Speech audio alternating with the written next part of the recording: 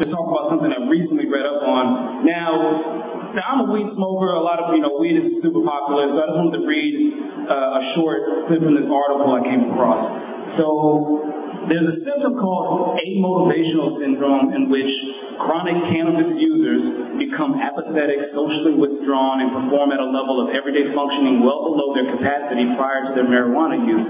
Although the depressed person may feel relief from their symptoms, this may be an illusion of well-being if the person loses motivation and productivity.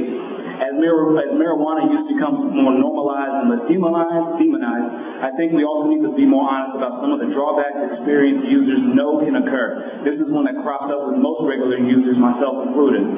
Sometimes we got to just take a break and let our serotonin or dopamine levels replenish.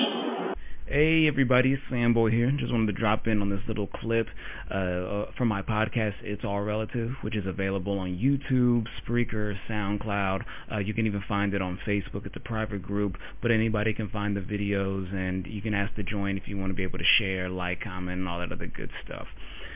And plus see some of the other videos that are just more my opinions on current events and the culture and whatnot that aren't necessarily a part of the It's All Relative podcast sphere. But anyway, just wanted to drop in and give a little clarification on this part of my clip, and I'm so glad that I double-checked this before blindly uploading it. But half of the quote that you just heard me say in reference to amotivational syndrome and the article in question was just my opinion, and because I completely forgot that I was reading from a screenshot of my Facebook post, because that is a Facebook post that you're looking at, and I don't know why it is I didn't make the distinction when I was reading it aloud at that time, but yeah, half of what I was saying was directly quoted from the article, and half of it was my opinion giving context as what to do with this supposed information. But just also keep in mind that further in this clip, I provide scientific research that disputes the claims of amotivational syndrome presented by the author, but still being able to talk about sobriety and taking breaks from your vices, your indulgences, I felt was still a worthwhile conversation. And so I don't want people to come away with the wrong conclusion, or think that I'm a charlatan or trying to be duplicitous, or just not do the least amount of research to make sure I'm not talking out of my ass.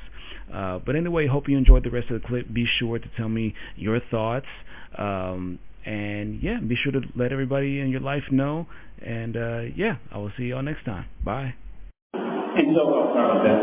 So yeah, absolutely. And talking about a point that Nadine brought up earlier, it's like, how do you, okay, you need to find yourself, figure yourself out, and say, well, what, okay, exactly what the hell does that mean? Like, if you tell somebody to be confident or learn to be confident, what the fuck do you do to actually become that? And it's just like, on one hand, sobriety, I think, is overrated. I'm still going to get lit most days of the week, but at the same time, it's like there's a balance where, you don't want to be so zonked out that, you can't, if you're walking down the street, or if you just happen to pass somebody, there may be an opportunity for you to have conversations, and different opportunities will come up, from these, small little moments, but you'll be too, in the fucking clouds, so, you'll be able to string together a sentence or be aware of what the hell's going on. And so, a big part of helping myself becoming more motivated and more focused on my goals is just saying, dude, just put the fucking weed down for a little bit. Just go a little bit further in your day without just getting high. And then it's just it's the less you do it, you just kind of wean yourself off so you don't even demand it as much. You know what I'm saying? And it's the same thing with, certain food. You got to cut back on, as good as fried food and shit are, you can't, you can OD on anything, including fast food. So just if you use the drugs, whatever, it's everybody's gotta maintain their own balance. But just every once in a while, take a step back from shit, and just there's some things that are only clear to a clear mind. You know what I'm saying? So